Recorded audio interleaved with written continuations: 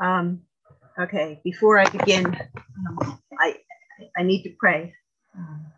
This is a tough passage.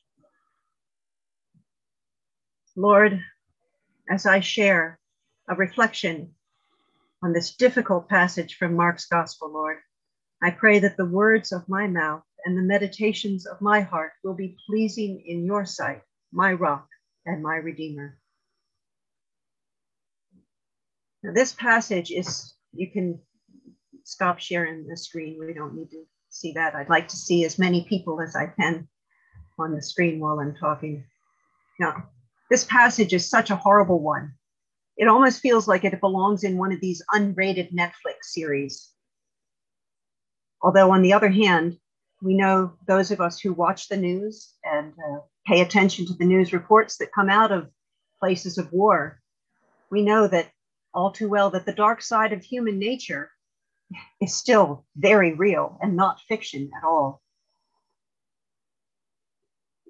Just this last week, in a secular version of Speaking Truth to Power, the famous crime writer Peter R. de Vries was gunned down at a coffee shop or a cafe in Amsterdam because he had been putting together a dossier, an expose of a crime family, an organized crime thing. And they have power because they're organized and they use guns and all kinds of things to suppress people. In recent history, we know that there have been more than one journalist who's actually been killed trying to get the story of truth out into the world. But let's get back to our gospel reading. This is the story of the second Herod, Herod Antipas. And it's one which actually could be a cautionary lesson to all of us. My Life Application Study Bible says that he was a man who experienced both guilt and shame. Now, I suspect that the majority of the adults here who are watching have experienced, maybe on even more than one occasion, guilt or being ashamed of something they've done. He felt that guilt and that shame because he knew that he had done wrong. He decided he wanted to marry somebody else's wife, in this case, his half-brother Philip. He married Herodias. And at some point later, John the Baptist came out to baptize in the Jordan, and he preached a baptism of repentance. And it's clear from what we've read that John told Herod and Herodias that they were wrong and that they needed to repent because what they had done was wrong in the eyes of God. It's clear that Herodias didn't like having truth spoken into her life. That's why Herod arrested John. The text states that Herodias wanted to kill John, but in verse 20 it says, Herod feared John, knowing that he was a righteous and holy man, and he protected him. I find this next sentence telling, when he heard him, he was greatly perplexed, and yet he liked to listen to him. I find myself wondering if it hadn't been for Herodias, for his misguided desire for her, might Herod have been a different person? Is this a case where a sin early on that wasn't repented of actually ended up leading to a much greater and horrific sin? Well, Herodias wanted to kill him, and she found her opportunity later. She used her daughter as a pawn to get what she wanted. Now, yes, there is this confusion about the names. We have the Herod, who is the king. We have a Herodias, the king's wife, and a Herodias, the daughter of Herod and Herodias. But in the story, the daughter dances, the father wants to indulge the daughter wants to please her mother and ask the mother what she should ask for, and then she's probably a teenager, and so she adds her extra little flourish of on a tray, on a platter. And then the father's stuck because he doesn't want to embarrass himself in front of his guests. Sounds a bit dysfunctional to me. We get to this next part. Verse 26, it says, the king was deeply grieved, and yet out of regard for his oaths and for the guests, he did not want to refuse her. So Herod actually did what he didn't want to do because he allowed his pride to get in the way of doing the right thing. We meet Herod one more time in the gospel records. In Luke 23, Jesus had been brought before Pilate, who said, well, I don't find any basis for charging this man. But he found out that Jesus was a Galilean, and so he sent him to Herod. I'm reading from verse 8. Now, when Herod saw Jesus, he was greatly pleased because for a long time he had been wanting to see him. From what he had heard about him, he hoped that he would see him perform a sign or something. He asked him many questions, but Jesus gave no answer. And the chief priests and the teachers of the law were standing there vehemently accusing him. And then Herod and his soldiers ridiculed him and mocked him. They dressed him in an elegant robe and they sent him back to Pilate. And from then on, Herod and Pilate were friends, even though they used to be enemies. Okay, so again, we have a situation where Herod seems to show some superficial signs of interest. He hoped to see him perform signs, but then it fizzles out because Jesus was not going to play this little game that Herod wanted to play. So Herod became like a spoiled bully. We all know the type from school who is just cruel and mocking because he can be. All in all, this story of Herod is really an ugly one. And it's actually just so easy to look down upon him and upon his wife and upon their daughter. However, this morning, I want to actually look at the ways in which we can examine our own lives with regard to the scripture passage.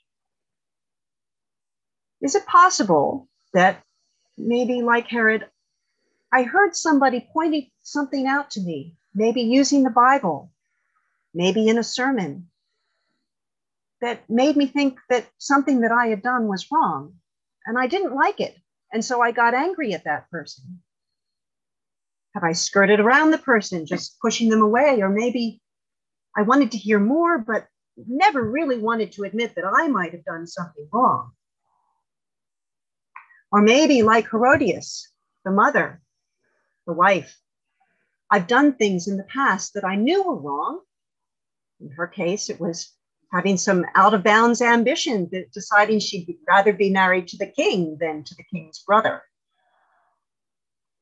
Maybe I don't want to be reminded of those things that happened a long time ago. Or maybe like Herodias, the daughter, I've gotten caught up in something I don't actually really understand, but I'm trying to be one of the cool kids. And so I've said or done something that was just downright cruel or vicious because I was trying to get people to be happy with me and like me. Or maybe like Herod again, I've rashly said that I would do something. And then when it seemed wrong, I was more concerned about saving face than I was about doing the right thing. Or maybe, like the royal family here, life has just been so good and so easy for me that I think I actually deserve to have everything exactly the way I want it. And it never occurs to me that just because I want something, it might not be the right thing. Now, just so you know, I'm saying all these things because these are the things that I could actually identify little bits of in myself. Pride, lack of willingness to be corrected, the desire to be one of the cool kids, my complacency. This story ends really badly. But I find myself wondering what might have happened if there had actually been some repentance earlier on. a different response to being told about sin. Now, as it turns out, the Bible has a great story about somebody who actually listened to a prophet speaking truth to power. In 2 Samuel 11, we hear the story about what happened when another king decided he wanted somebody else's wife. You might remember the story.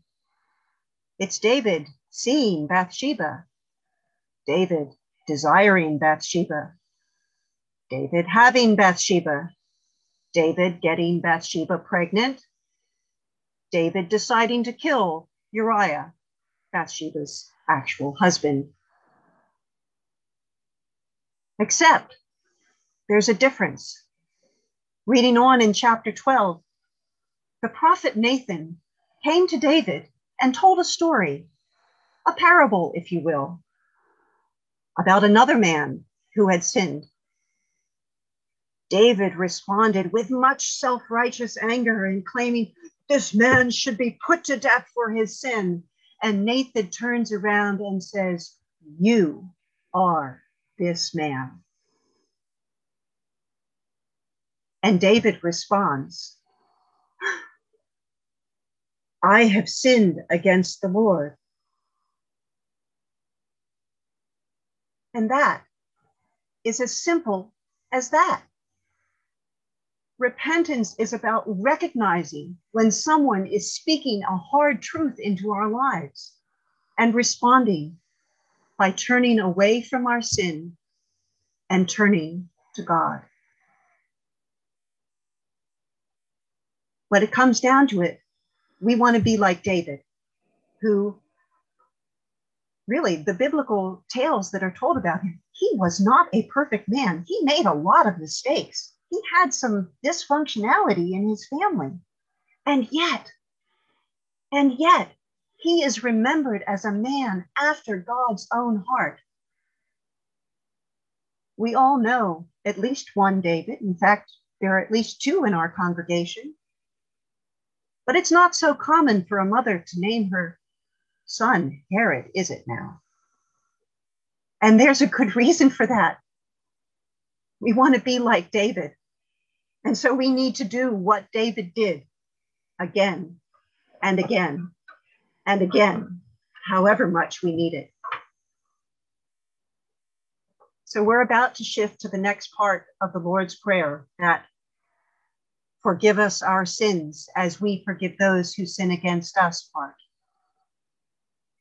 And as we prepare for this, I've asked the elders to lead us again, this time in a song that has been taken from Psalm 51, which is what David wrote in the wake of recognizing his own sin and repenting of it. As we listen, maybe even sing along, I pray that we can all be open to the Holy Spirit's guidance, trusting in him to show us maybe the little sins in our lives that we need to turn from so that they don't grow to become big ones.